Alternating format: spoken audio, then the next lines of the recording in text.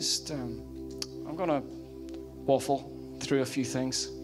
It's a little bit different this morning. I felt particularly clearly that the Lord wanted us just to spend time in his presence. We'll look at a few scriptures, but I just feel he wants to underline to each and every one of us this morning that he is here always. Therefore, we have to adjust our expectation of walking with him. Just like I'm holding Nathan by the hand in this very cool youth way, that I am holding the hand of the Almighty God moment by moment, and so can you. Not at all embarrassing, is it? No. Thanks, man. This is what he wants to become real for each and every one of us. It's not that the Lord God comes and visits with us for 45 minutes on a Sunday morning while we worship, but he has set up home in our hearts. He is here to stay. It is habitation, not visitation. And it's so easy to drop back into that mindset. Now, it's true that the God who is everywhere loves to show up somewhere, and there will be moments which will be much more intense, where we are like blown away, or where we just know that he is speaking right now. But he wants us to live with that same confidence that he ain't going anywhere. At the end of the day, or when we shift our focus onto something else, he does not withdraw. He does not walk away. He does not require us then to go through a long, drawn-out performance to get him back again. He has moved in. He has moved into our lives. And he is here to stay. He is here to set up habitation with us. Jesus said to his disciples in Acts 1, verse 4, he said to them, now this is just after he commissioned them. By the way, Steve, can I switch microphones? Is that all right? No, he says. I have to turn it on. That's it. So he said to his disciples, this is just after he commissioned them, and he said, go, tell the whole world, make disciples of nations. He then said to them, do not leave Jerusalem until you have received the promise of the Father, until you have been clothed with power from on high. He's saying, go, but don't you dare go without what I have intended for you to walk in. His intention is for every single one of us to walk with our hand in his hand, with his presence in our hearts, with that unchanging, unrelenting sense of his glorious presence closer than the skin that we live in, so that when we have a meeting at work, or we have a conversation with our kids, or whatever it is we do, that it's not just me, it's the Lord of Lords in me, through me, part of me, resting upon me, and all of that intimate glory. He's come to stay. John 14:23, Jesus replied, all who love me will do what I say. My Father will love them, and we will come and make our home with each of them. It's not, I will come and visit. I've mentioned that. It's, I will come and make my home. When Jesus was baptized, John chapter 1, I think around about verse 33, we see that the Spirit of God comes down on Jesus as he comes out of the water, and John's gospel says, and rested. That word is exactly the same as the word in John 14. He made his home. It's like the dove built a nest on Jesus' shoulder and wasn't going anywhere. And it was that place of abiding from which Jesus then began his earthly ministry. It was that moment when the Spirit took up residence that transitioned Jesus from being carpenter's son to being on his mission as Messiah. And for us, corporately, individually, it's that residence of the Spirit in our lives that enables us to be more than whatever your job title is, but to be son of God, daughter of God, ambassador for the King of Kings, presence carrier,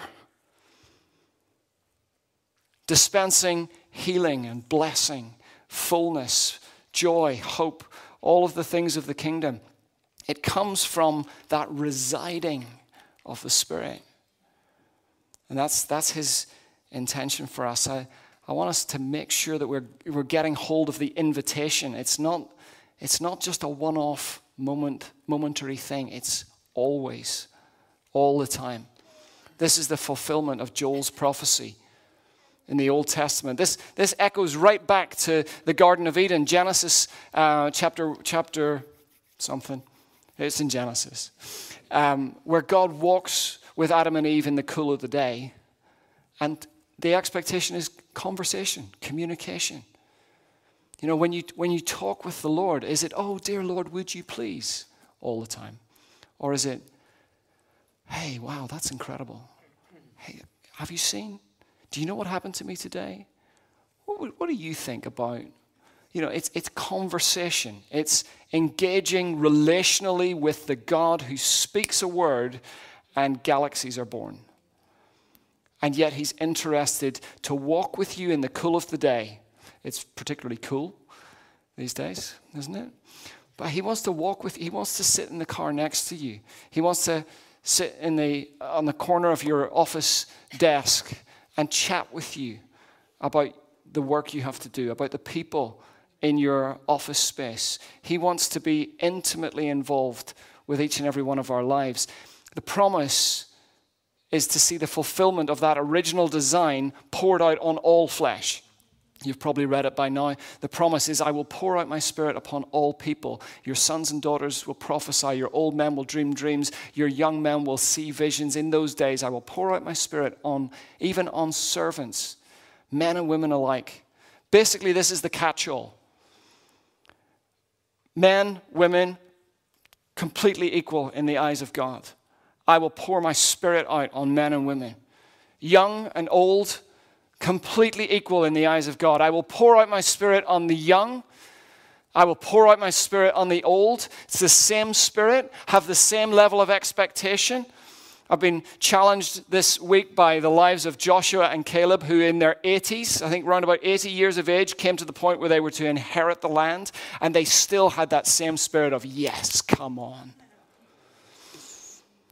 So if you're 60, 70, 80, 90, or 100, or whatever it might be, the invitation is have the same expectation of faith lived out in your life, because the same Spirit lives in you now that lived in you when you were reckless.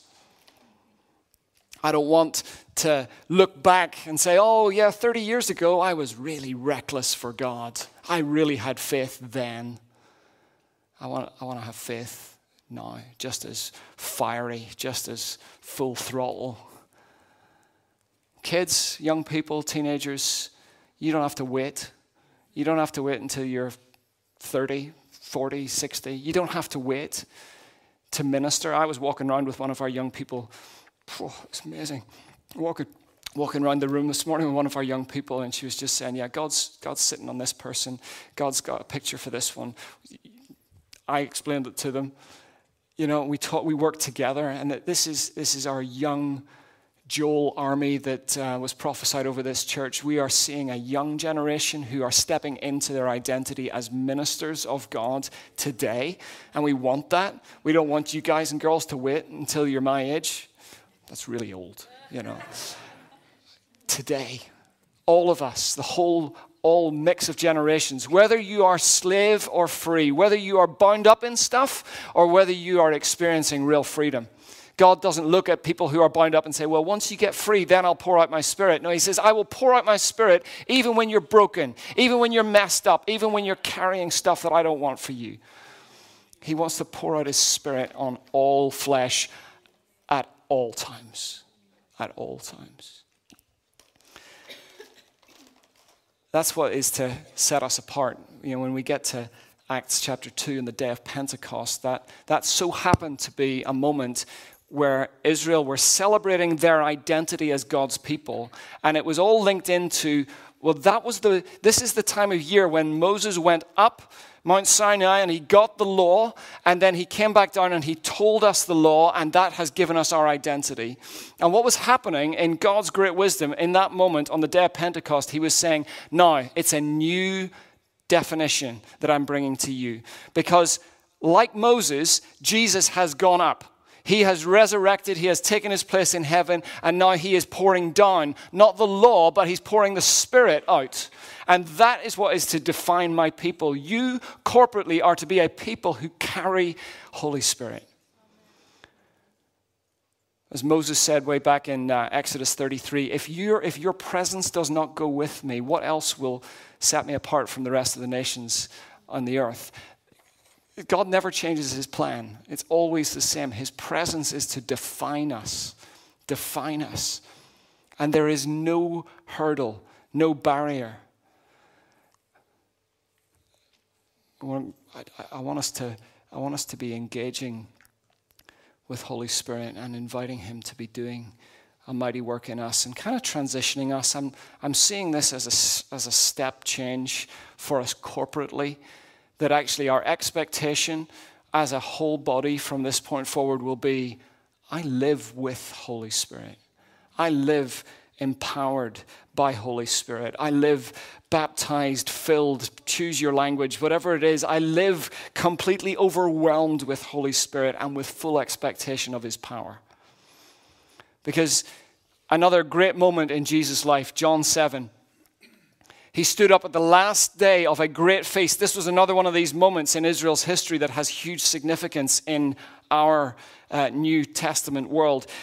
In this festival, every day the high priest would take a big jug type thing and go out of the temple and walk down the steep hill and get to a pool, and he'd fill this big jug full of water and he'd carry it back up, and the people would follow him and they'd be singing psalms, and he'd get to the top of the hill and he'd pour out the water, representing the living water that came from the rock in the wilderness.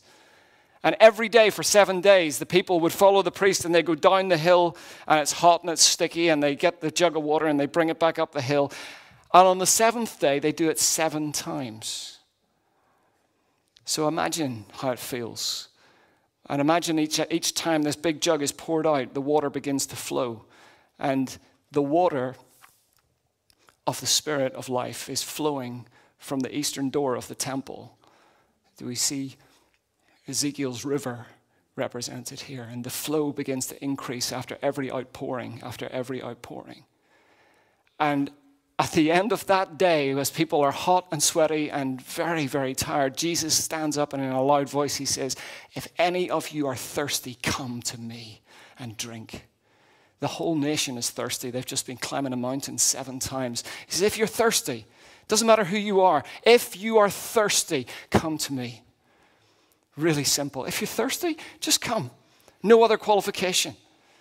Nothing else stands in the way. Now, interestingly, on that day, if you'd run up to Jesus and said, okay, I want it, he'd say, well, hang on a minute. The reason is here in verse 39. When he said living water, he was speaking of the Spirit who would be given to everyone believing in him, but the Spirit had not yet been given because Jesus had not yet entered into his glory. What was the precondition? Jesus had to be in his glory to pour out Holy Spirit.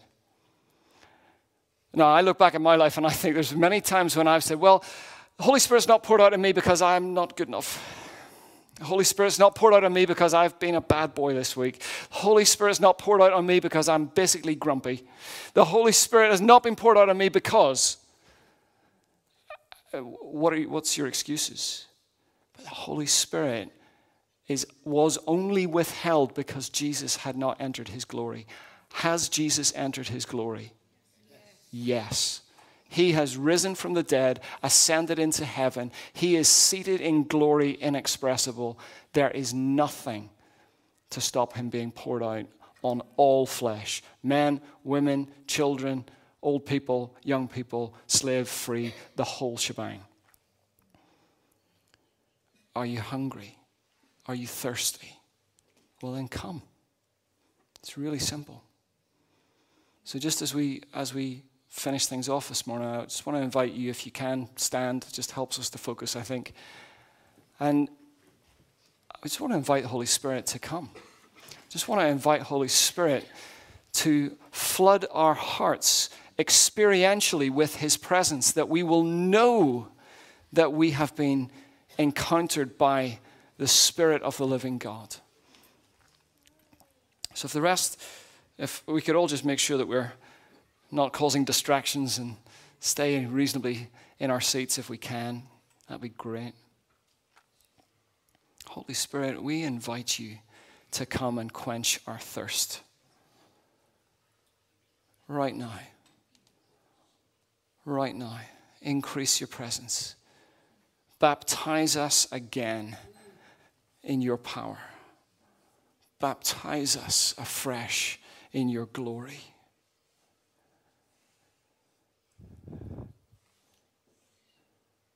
Come, Holy Spirit. Come, Holy Spirit. Increase amongst us. We are hungry for your presence. We are grateful for your presence. Fall upon us. Burn a fire in our hearts today, that will transform us, that will set us free, that will make us alive in a whole new way to the things of your kingdom. Holy Spirit of God, fall in this room. Show us your glory. Show us your glory. Show us your glory.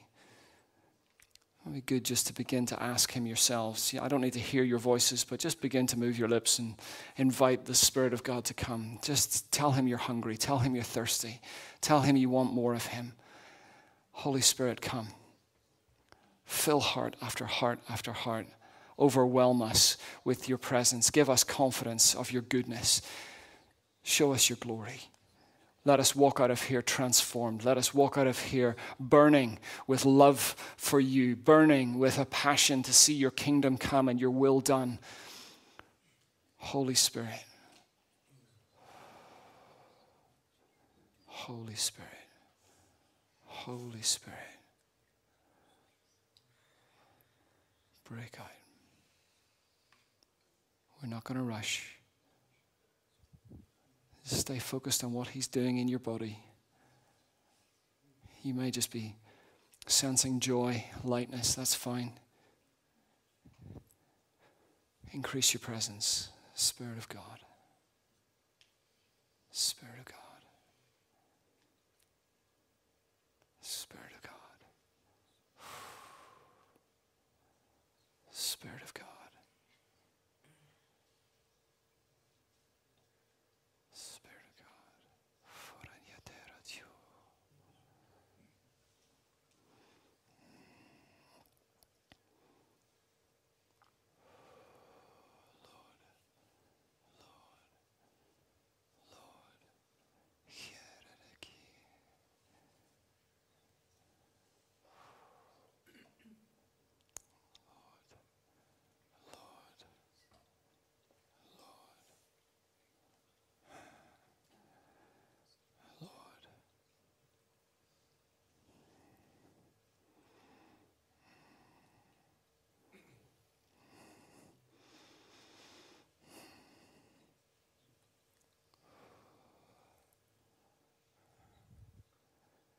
Lord, you are here. There's such a peace. There's such a peace in this room. Just looking from where I am, I can see the Spirit of God resting all around this place, individual after individual. I just see so much peace. You know, this world around us would pay a huge price for peace. Come, Father. Lord, thank you. Lord, thank you.